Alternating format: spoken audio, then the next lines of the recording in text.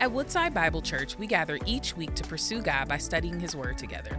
We live in a world full of information, literally at our fingertips. Among all the claims of truth in the world, it can be hard to separate fact from fiction. This is often the case when it comes to the Christian faith. Do we understand the truth of what we believe, and can we articulate it to others? In the Essentials, Why Truth Matters, we'll use the affirmations of the Apostles' Creed as a guide to teaching us the core doctrines of the Christian faith.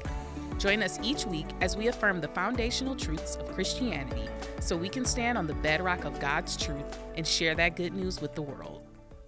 Amen. Father, we are so grateful for the promise of heaven, and even as we think of that today, as we look at your word and allow its truth to form not only our thinking, but our living, Lord, I pray, Father, that we would not return out of this place the same as when we came in. So, Father, allow your word to speak to us. We've experienced worship and declaring our praises of you. We've done as you've commanded by remembering your sacrifice, and now we wait upon you to hear from your word. So speak to us, we pray, in Jesus' name. And all God's people said, amen. Amen. Thank you. You may be seated. And thank you, Josh. Thank you, Kevin, for leading us in worship today. Yes, we're so grateful. Grateful for your faithfulness to use your amazing gifts for the glory of Jesus. Love you guys. Well, there's a question that our culture is beginning to ask, and we've heard it asked kind of intermittently through the last few decades. What happens after we die? Now, sometimes culture kind of rages on as if we never will. Right? That's kind of a reality that they just deny. Right? Let's not even think about that. Let's only think about living. And then something happens that causes them to say, okay, so what happens next? In my years of performing funerals, hundreds of them over the years, I've watched even the most secular of people that refuse to think of anything spiritual through their life. When a close loved one suddenly passes, they begin to ask that question. What happens next? Because surely this isn't the end. There's something in us as humans where we think this can't be it. There was a publishing fad in the book publishing world back in, it's probably 15, 20 years ago now, where a number of books were published with that question. Maybe the most familiar that some of you have read is the book Heaven is for Real, telling the story of a young boy that experienced death, experienced the afterlife, and came back and told the story of what happened. And there was dozens of books like that as people recounted their experience. Disney got into the action, and they produced in 2016 the hit movie Soul. To give you an idea of maybe here's some artistic idea of what happens next. NBC, not to be outdone, they started their own sitcom called The Good Place about this woman who should have gone to the bad place, but she ended up in the good place, and all the humor that came from that.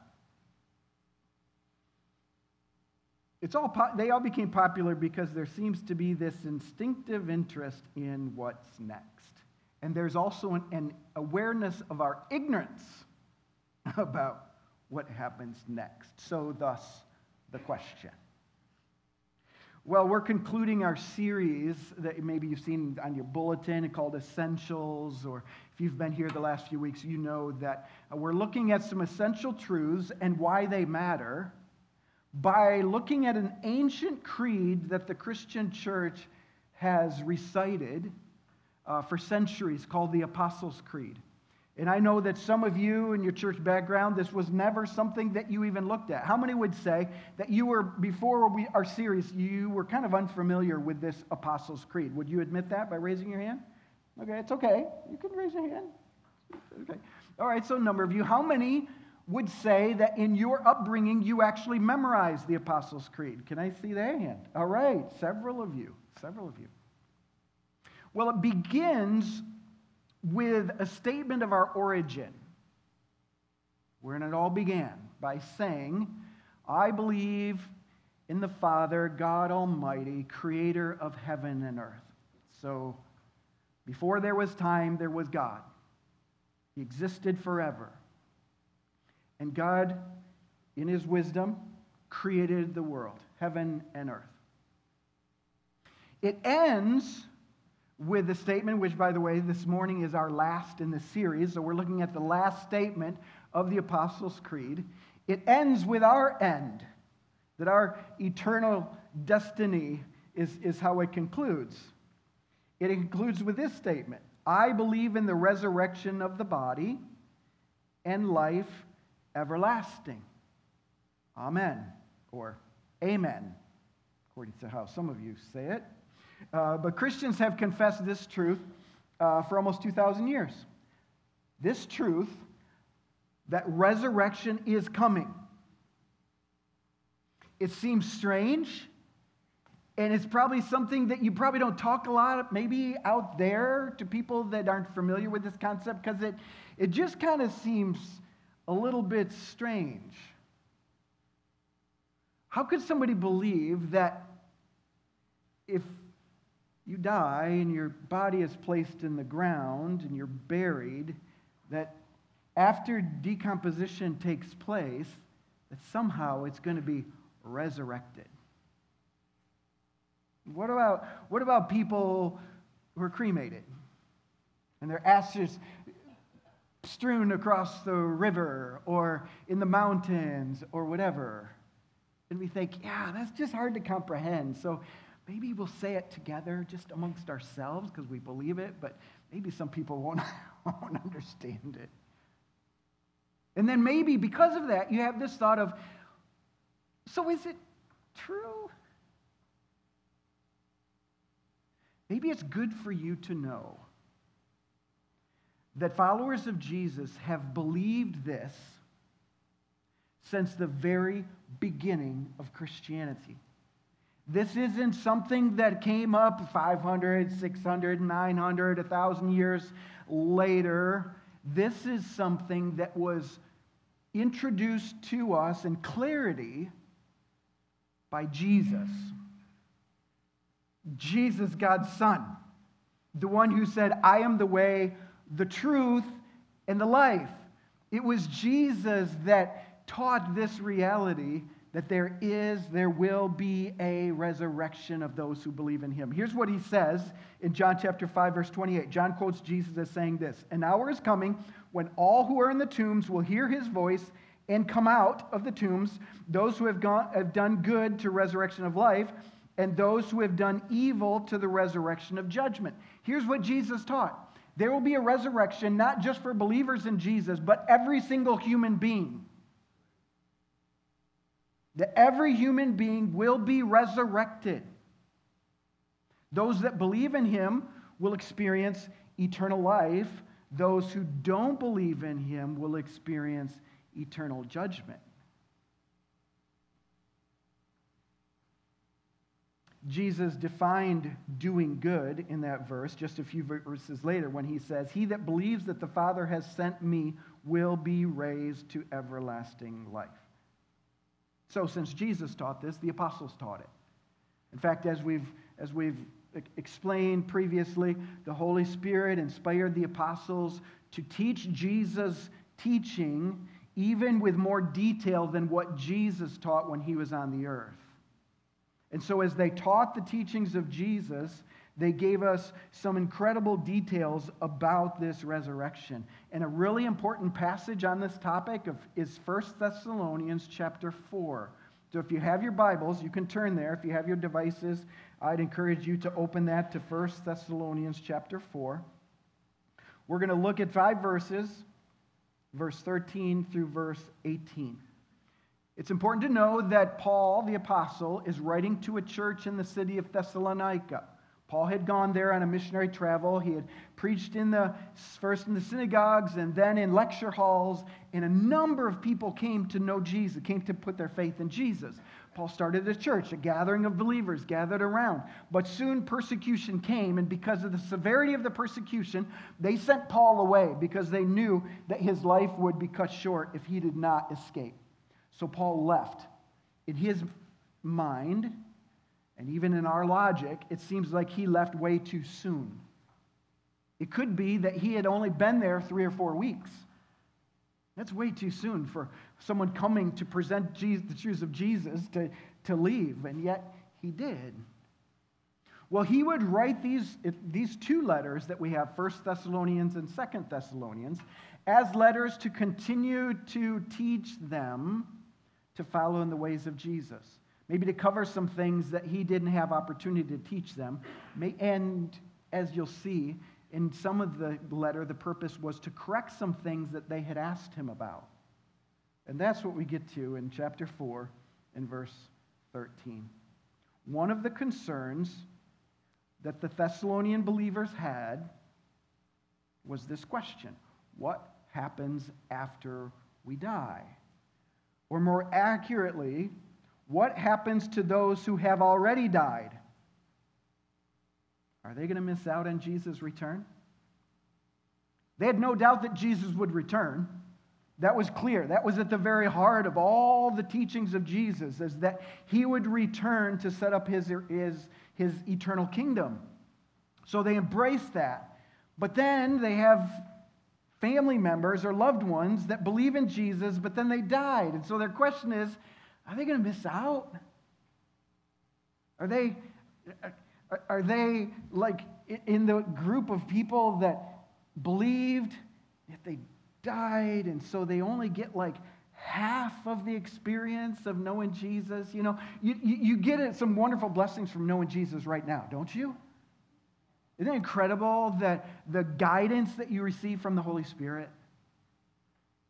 Isn't it great, the comfort when you're filled with sorrow and the Holy Spirit can grant that comfort to you? Isn't it great to know that you can have conversation with God? Just you and him? Isn't it great to know that you can walk with him? He goes with you throughout your day. I mean, there's incredible blessings of knowing Jesus right now.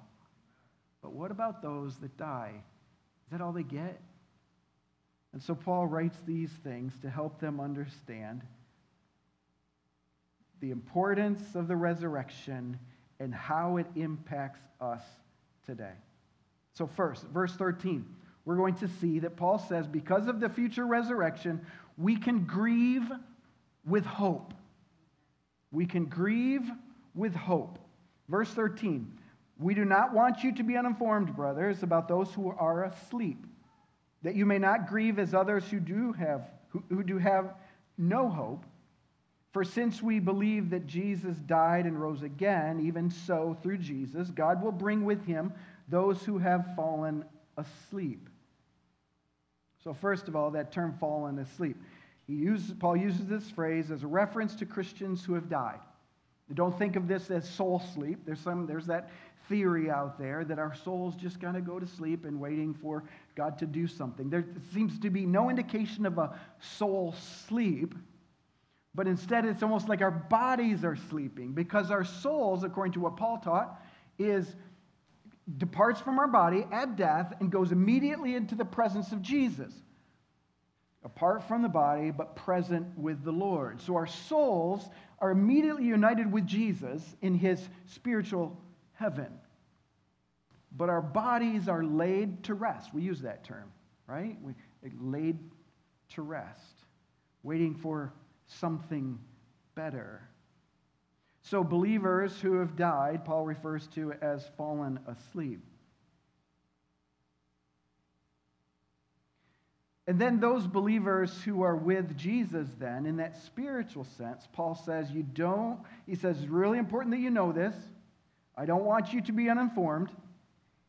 Those that are asleep, those that have died physically, but their spirits, their souls are with Jesus, we don't have to worry or grieve with no hope, because when God brings Jesus back, like the angel said he would, he will bring with him all those who have died.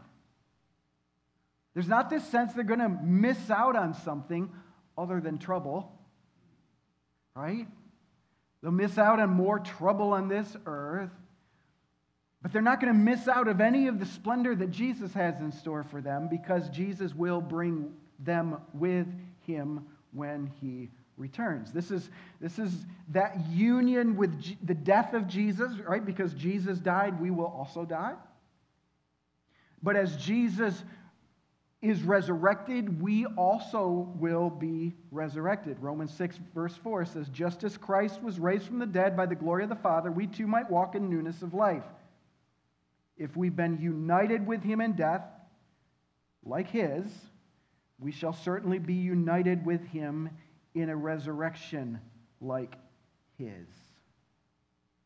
So Jesus and his apostles taught that the physical death of believers is not the end.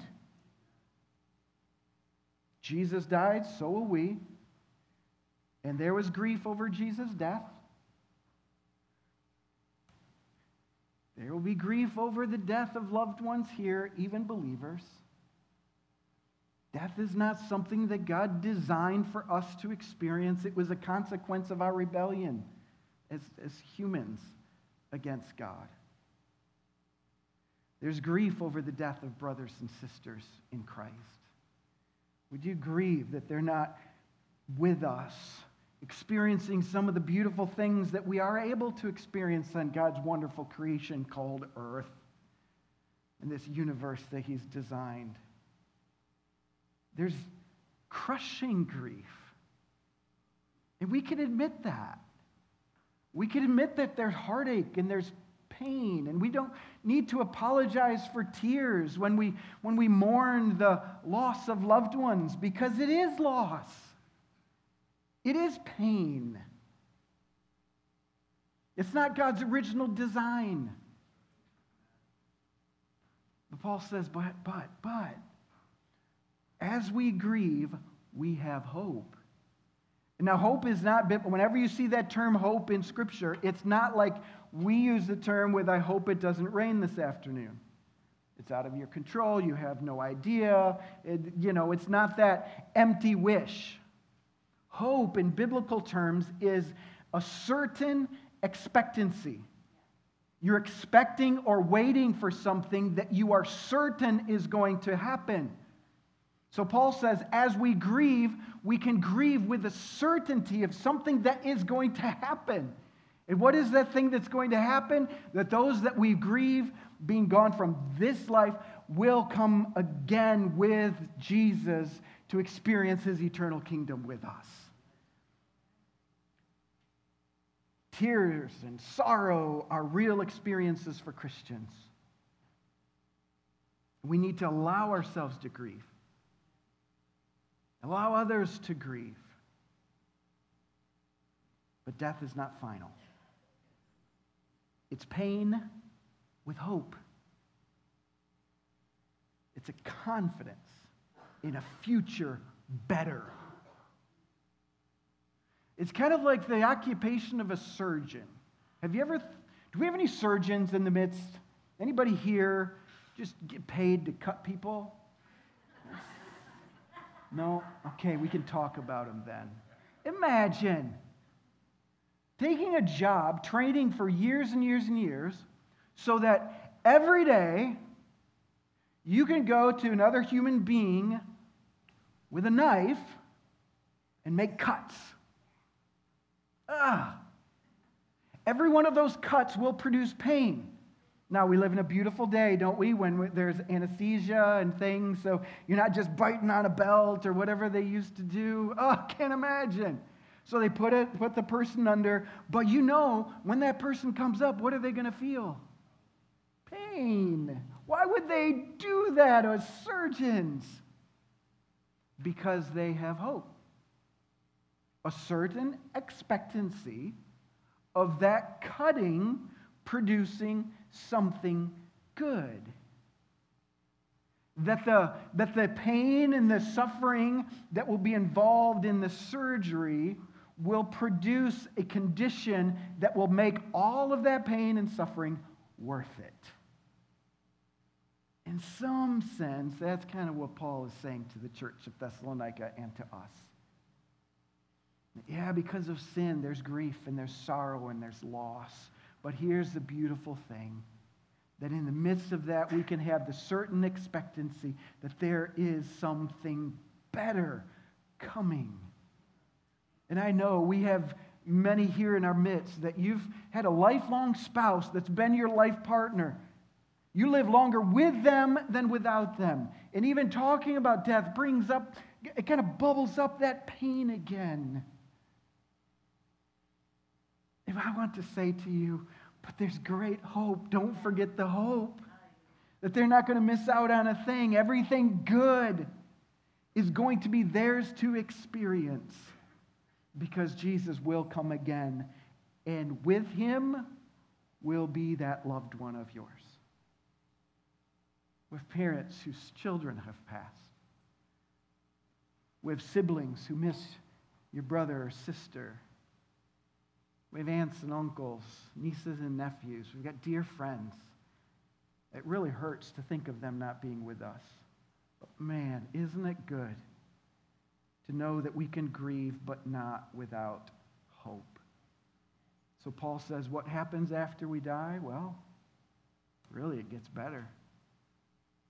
Because we will see Jesus in that spiritual state.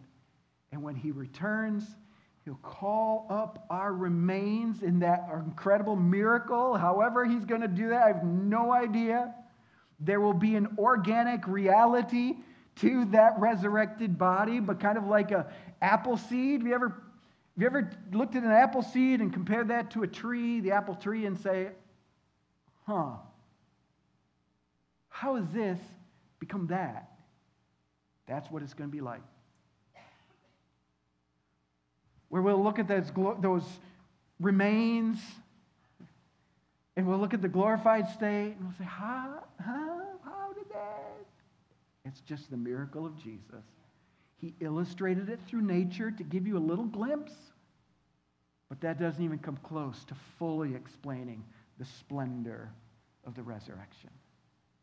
So we can grieve, but not without hope. Secondly, verse 15 says, we can anticipate the return of Christ. We can look forward to this because it's a reality. Verse 15 says, for this we declare to you by a word from the Lord. Paul says, I'm telling you, Jesus said this. This isn't me coming up with this to help you feel better, to help you get through, difficult times. No, this is a word from the Lord. The one who said, if you're not sure if you can believe me, just watch and see if I rise from the dead. Then you can know that you can believe every word. And that's exactly what he did. The word from the Lord says that we who are alive, who are left at the coming of the Lord, will not precede those who have fallen asleep. We're not going to be experiencing something that they won't be able to experience. For the Lord himself will descend from heaven with a cry of command and the voice of an archangel with the sound of the trumpet of God, and the dead in Christ will rise first. Then we who are alive, who are left, will be caught up together with them in the clouds to meet the Lord in the air, and so we will always be with the Lord. To address the Christians who had begun to believe that Christ's return would benefit those who were still alive, but not those who had died, Paul insists, no believer is going to miss out on this. When Jesus returns, those who had previously died will be reunited with their bodies, they'll be resurrected. And those who are alive, when that happens, will also experience that glorification of our bodies. We will all be changed. That's what Paul wrote in 1 Corinthians chapter 15. He says we will all be changed. Whether we've been buried and that will be resurrected, or whether you're still alive and Jesus comes, you will immediately be changed. Just as the deceased, so will those who are still living. We will be changed will be granted that apple tree experience, change from the apple seed to the apple tree, and we will forever be with Jesus. And when Jesus comes at this time, don't think for a minute, Paul says. Don't think for a minute. Don't picture, here's this itinerant rabbi who didn't have a home wherewith to lay his head. Don't picture the meek and mild baby born and placed in a manger. No, that's how he came the first time. He says when he comes with a shout of command in the voice of the archangel and the sound of the trumpet of God. If you were to look in the book of Revelation and see the image that John was enabled to have of this glorified Jesus returning, you would see something that you have hardly imagined Jesus to be. Coming as the conquering king. Coming as the one who's fully glorified, clothed with splendor and glory. Riding on a horse, John said. I don't know if he'll literally be on a horse. Maybe that was just John's image of saying he was huge. And he was mighty.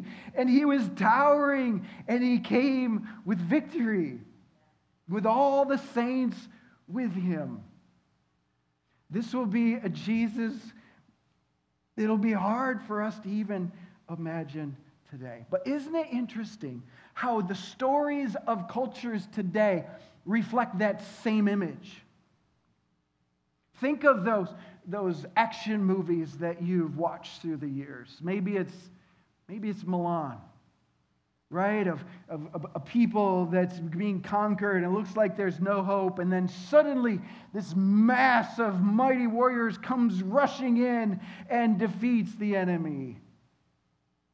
Or maybe you Marvel fans, right? It's that scene with this Infinity Saga where this enemy of Thanos has been raging terror over all this area, and for 19 movies, there's been these Avengers that have been formed, right, and called and granted superpowers, but this battle, movie after movie, is this battle of your victory. Nope, you're getting defeated. No, a little bit. Nope, you're defeated. And right, there's hopeless. Movie after movie, it looks like we're overmatched, and then suddenly, Thor, the god of thunder, comes with the storm wrecker, right? That special supernatural axe, and he comes through, and Thanos has his head chopped off. And wow, isn't that incredible, right? All our stories, all our themes are seemingly based on something. They're based on some drama that has been etched in the human heart, that we make up these stories. We think we're original. We're not original. It's all the story of God's redemption that He's written in His Word. And He's given us the picture of, yep, there will be seasons where it sure looks like evil is going to utterly destroy. It sure looks like humanity is going to destroy itself. How many mass shootings are we going to have? How many chemical warfare incidences are we going to have? How many of these natural disasters are we going to have? What is going to take place, and who's going to be the last human standing? That's what it feels like at times. And every once in a while, there's maybe somebody comes up with a vaccine to say, hey, now we can prevent RSV. Right? That's the news this week.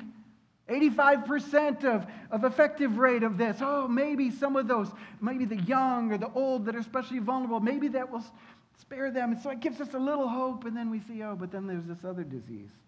Or there's this other consequence that comes from this vaccine and over-vaccinating and all that kind of stuff. Like, I thought we were getting better. No, we're not. And then suddenly, with a cry of command, Jesus will return. And He will rescue all those who believed in Him. And He will reign. in the new heaven and the new earth. Heaven will come and will unite with earth, and we don't need a light. We have Jesus. We don't need a temple or a church because we have Jesus. Out of the throne will flow the rivers of water that will water the nations. And there will be no more death, no more sorrow, no more sadness, because God is with us. And we can anticipate that. As believers in Jesus, yeah, we can grieve even the things of this life. It does hurt our hearts. But the reality is Jesus will be the victor. He will conquer. He does reign, regardless of what it looks like in the moment. And it's good to also know that nothing else is really going to satisfy. You know, it feels sometimes like, well, if I can just get that raise at work, that'll really help. And it might help some, but the bills will probably increase too. Some would think if I can just meet that special someone, I can have that love of my life and that companion for the rest of my life, yeah, that'll help some, maybe. But you'll find that person's not perfect too. And now you've got another aspect of grief in life. Oh, and a lot of joy, for sure. A lot of joy, my dear Nancy.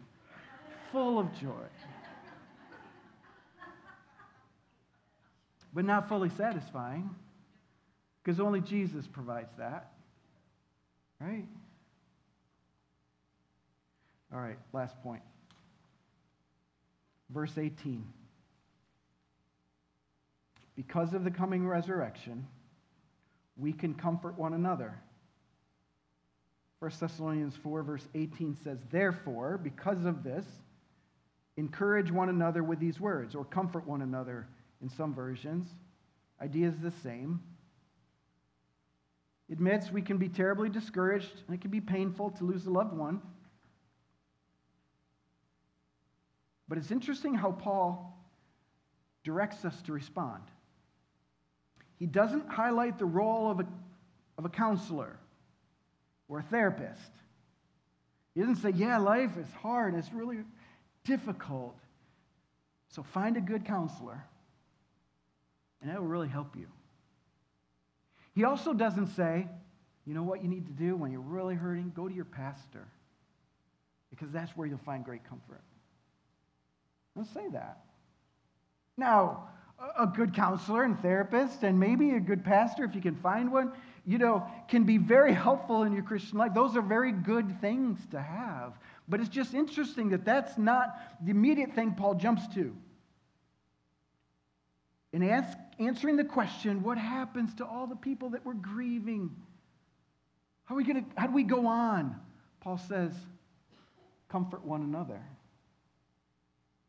He points us to one another. This reality that God has promised to be with you in times of suffering, and many times that being with you is expressed through the other believers that are around you. That there's other people that have experienced loss and they can help you. That there's people that love you and care for you and will be with you in times of difficulty. This is the spiritual community that God desires all of us to have. A group of people who've committed themselves to Jesus. People that have learned that nothing in this world gives them the security and the fulfillment and the hope like Jesus does. Have them come around you when it's your time to grieve. And when it's their time to grieve, you go around them. Because it's going to be each one of our turns. It's probably going to be somebody's turn this week. Maybe in a group this size, wouldn't you think that's probably going to be the case? And so it's the spiritual community that Paul says, this is where you find comfort. And so it kind of poses the question to us, have I engaged in that spiritual community? Do I have a group of Christ followers that I've committed myself to so that when they're suffering, I'm in relationship with them and I can help and care for them?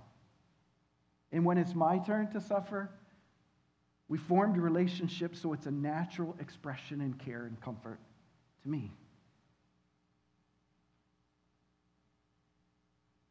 The passage seems to assume that we're connected to spiritual family. Is that a correct assumption to us? It's great you're here. It's great we're here. It's a great place to be on a Sunday morning. Just make sure this isn't just a come in and leave. Make sure you're getting to know people around you. That's why we encourage people to join a life group, because there's a group of 8 to 15 people that you study the Word together, you pray together, and so when something happens, it's just a natural community to find strength in. That's why we encourage even our students to be meeting together frequently, because students have various struggles, and to know there's other believing students that are walking with them is a powerful thing. That's why I encourage you to join a ministry team. A Sunday morning experience at 9:30 is just pretty special to me. At 9:30, some of you don't know this, but just a circle of volunteers that get here to prepare for ministry. We meet for prayer, and it just becomes just that experience of family there, where people can share burdens and celebrations, and they're united because they've committed to serving alongside of one another. So if you're not part of a life group, or you're not part of a ministry team, if you haven't formed friends here, let's make that change. Because that's one of the things that we do, is comfort one another in our sorrow. Oh, we celebrate. We work hard. Yesterday was a great day. Thanks to so many people that served there. That was fun to do, right? Just watching you guys just shine Jesus to so many people, great spiritual conversations. We work hard too. But one of the things that we do, we comfort one another. Father, thank you for giving us the truth of the resurrection. We believe in the resurrection of the body and life everlasting.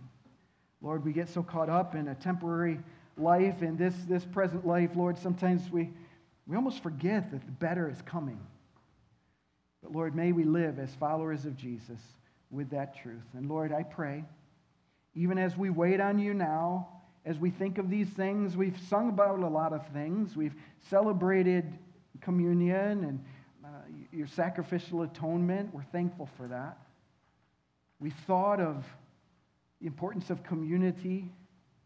And now, Lord, we just open our heart to you to say, Lord, what was it that you wanted me to hear today? So affirm that in our hearts as we wait on you. In Jesus' name we pray. Thank you for joining us as we study God's Word together. We would love to hear how God is moving in your heart and get you connected into the Woodside Bible Church family. Head to woodsidebible.org/connect to introduce yourself today.